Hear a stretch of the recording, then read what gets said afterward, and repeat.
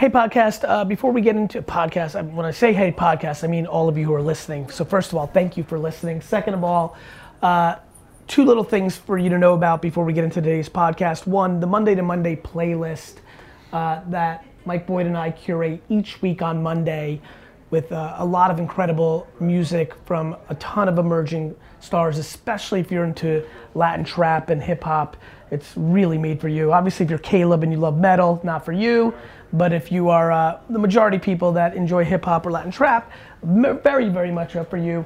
And so you can see that on Apple and on Spotify, Monday to Monday. I'm not sure exactly what, if you search Monday to Monday, it should pop up? That should be good.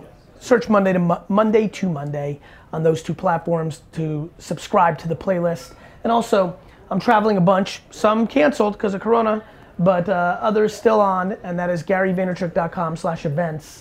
Go check that out, a bunch of speaking engagements. I know I have Vegas a couple times here in the spring and many other events, so Edmonton, stand up. And so I can't wait to see you there. I hope you go, and I hope you listen, and I hope you enjoy this podcast. This is the Gary V Audio Experience. Hey guys, this is Raghav. I'm Gary's copywriter and strategist on Team Gary V.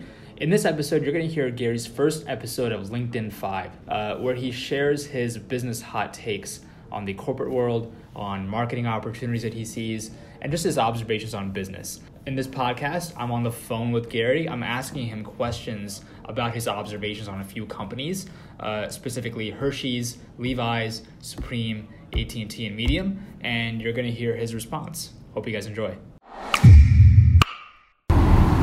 What could Hershey's do?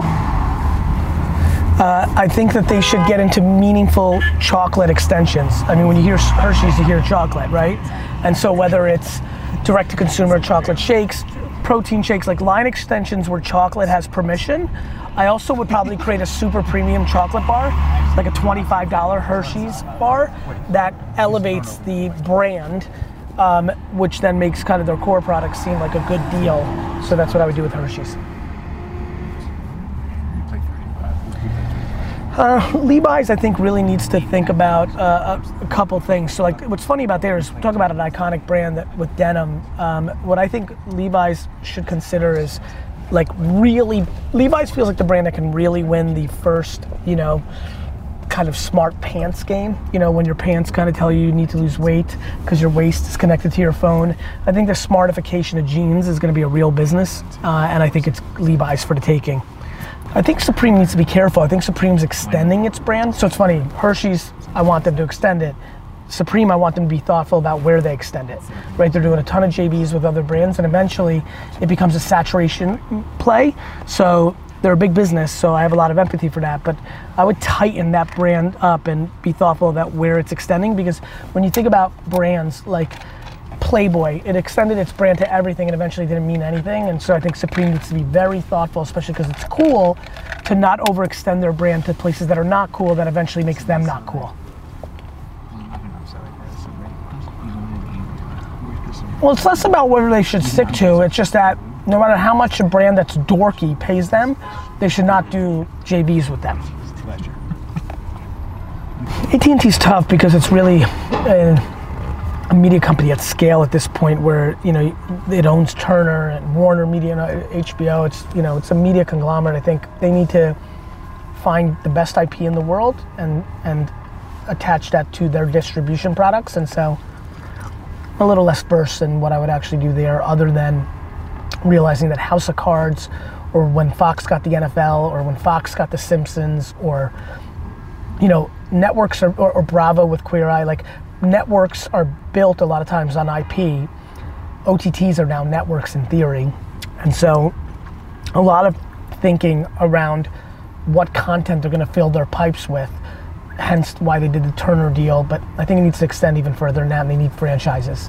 Yeah, I mean, if the news that the HBO Max play is more family friendly to go after Disney Plus, I think that would make sense, right? When we think about HBO, we think high quality, more adult, and I think the HBO brand, much like Hershey's has a lot of opportunity to go and expand its wings.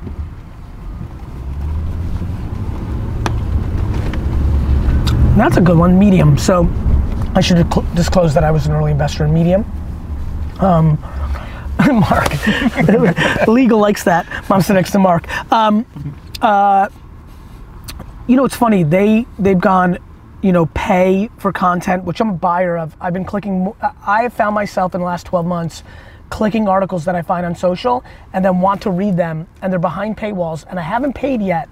But last week there was an article I really wanted to read, and I was close. And I thought that was an interesting chemical feeling, that I was close to signing up for something that I probably would never use again, which meant that I was happy paying $108 to read that article because it was $9 a month, and I knew that I would never use it and forget about it forever, and pay $108 a year just to read this one sports article.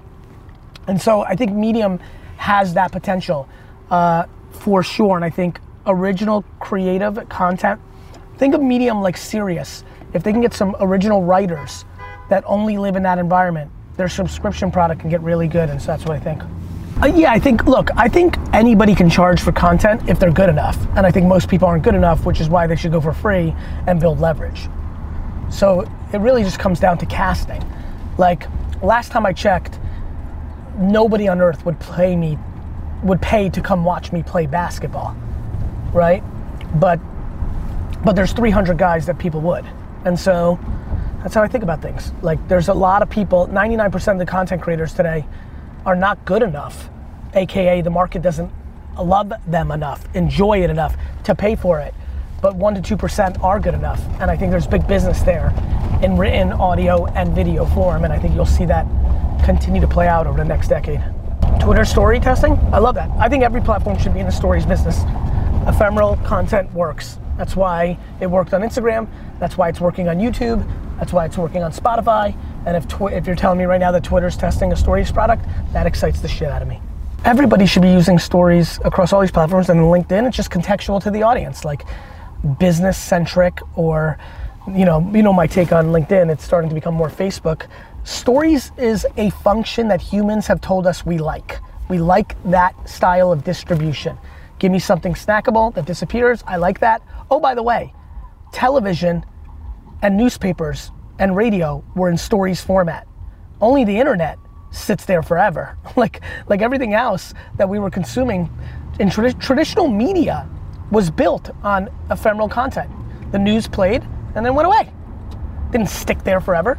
So, you know, you would watch a TV show, and then later VHS came, and later DVR came.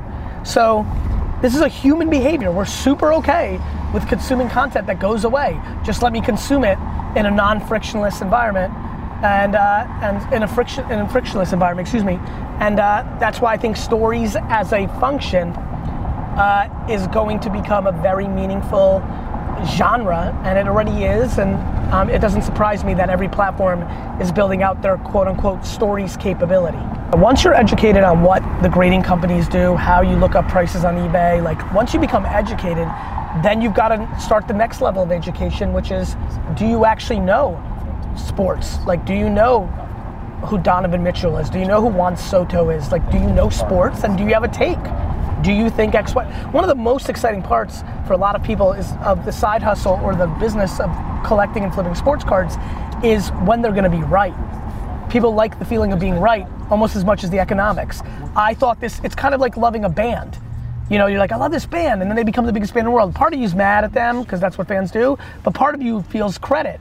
Like, I knew it first. I knew this artist was gonna be big. I like looking back at my picture with Gunna, knowing I was right? And so, I think that that's gonna happen for a lot of people. Do you know who the right baseball player, the basketball player, are you educated enough to know Jaren Jackson Jr. is an under the radar, really good basketball player? Do you then you go and buy the cards, and then you watch it for a year or two? So it's like education. Or you go into classic mode. LeBron, Jordan, Brady, you know, like just like icon, you just go to sleep and just watch it progress over the next 5, 10, 15 years. And that's what I'm doing. By the way, 80% of my behavior is buy and go to sleep. This is for 20 years from now. But then understanding which one, like, okay, you're into Michael Jordan, knowing it's the 86, 87 Fleer as the kind of iconic card, knowing that the alternative 85 Nike card or the 85 Interlake card, like, do those have sneaky upside in them because they're weird and rare? Knowing that Star was a company that made cards, but there's a lot of fakes out there. So education. If you have less than $1,000, you have to be in flip fast culture. Right now, as of writing this article, you should be buying baseball players you believe in: Mookie Betts, Cody Bellinger, Christian Yelich, Juan Soto, Acuna, because you want to get the spike of the first couple weeks. And Pete Alonso, who hit 53 homers in New York last year, hit 7 homers in the first week. His card's going to spike, and right now, because you don't have a lot of money, you're buying and flipping. So you want to buy Pete at 70 and then sell at 100, because now you have 100 to invest in the next guy, right? And so if you have under 1,000, you're looking for short-term arbitrage, NBA playoffs. You're looking for baseball. If you've got a little bit more money, you're going long-term, like the classics, Wilt Chamberlain, Oscar Robertson, that kind of stuff. But you're also potentially looking at football, which won't spike until September.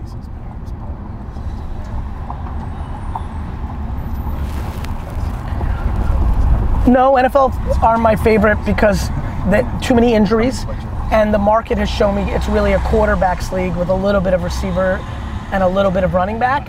And so between injuries, I mean, look, this year, Ben Roethlisberger out for the year. Like, you can get hurt with quarterbacks because they get hurt. And so it's just the most dangerous sport, and that's why it's less exciting for me. I actually like football cards out of the 3 major sports, because I don't even do that with hockey anymore. Out of the 3 major sports, football is the most interesting to invest in right now because the prices are softer than they will be in August and September when everybody revs up for the season. So like a Lamar Jackson rookie and a Pat Mahomes rookie right now is definitely at a place right now that it's less than what it's going to be in August and September when everybody gets hot. I mean, Kawhi Leonard's popularity matters because Kawhi Leonard's one of the best basketball players in the world. But if he was more popular, more showboaty, his cards would be more valuable. He'd have more fans. But that's not in his DNA, and I respect that, and good for him. Yeah, I don't think people factor off the field popularity enough in sports cards because it is a popularity contest because it's a supply and demand game. Is that what it is? Yes. Can they do that? Well, as it gets more competitive, it's not. You're going to have to go to players that are less obvious that they're going to be great, So that just player picking won't be as easy as a first-round pick. You might have to be right about a second-round NBA pick, a fifth-round NFL pick. Number 2, you got to start looking in other places. Like, I think stickers are a place within cards that are interesting. I think weird sets. I like the 1972 ICEE set. That's not considered a big time set, but it's old basketball, oversized cards, hard to get in good grades. Like, you got to find new sets, new genres, whether it's so we've got Pokemon and Magic the Gathering. Is there's some other game things, other variations of, and other deeper down the path of players that aren't obvious or things that aren't obvious to others in weird sets that have been made that maybe the hobby hasn't accepted as a big deal. The 1990 NBA basketball inserts were not as hot in the 90s and 2000s as they are today. They got hotter. Other sports, soccer is hotter. Other formats. I've been buying up a bunch of LeBron James bazooka cards. Those are not traditionally seen as very good rookie cards. I'm wondering if they might be.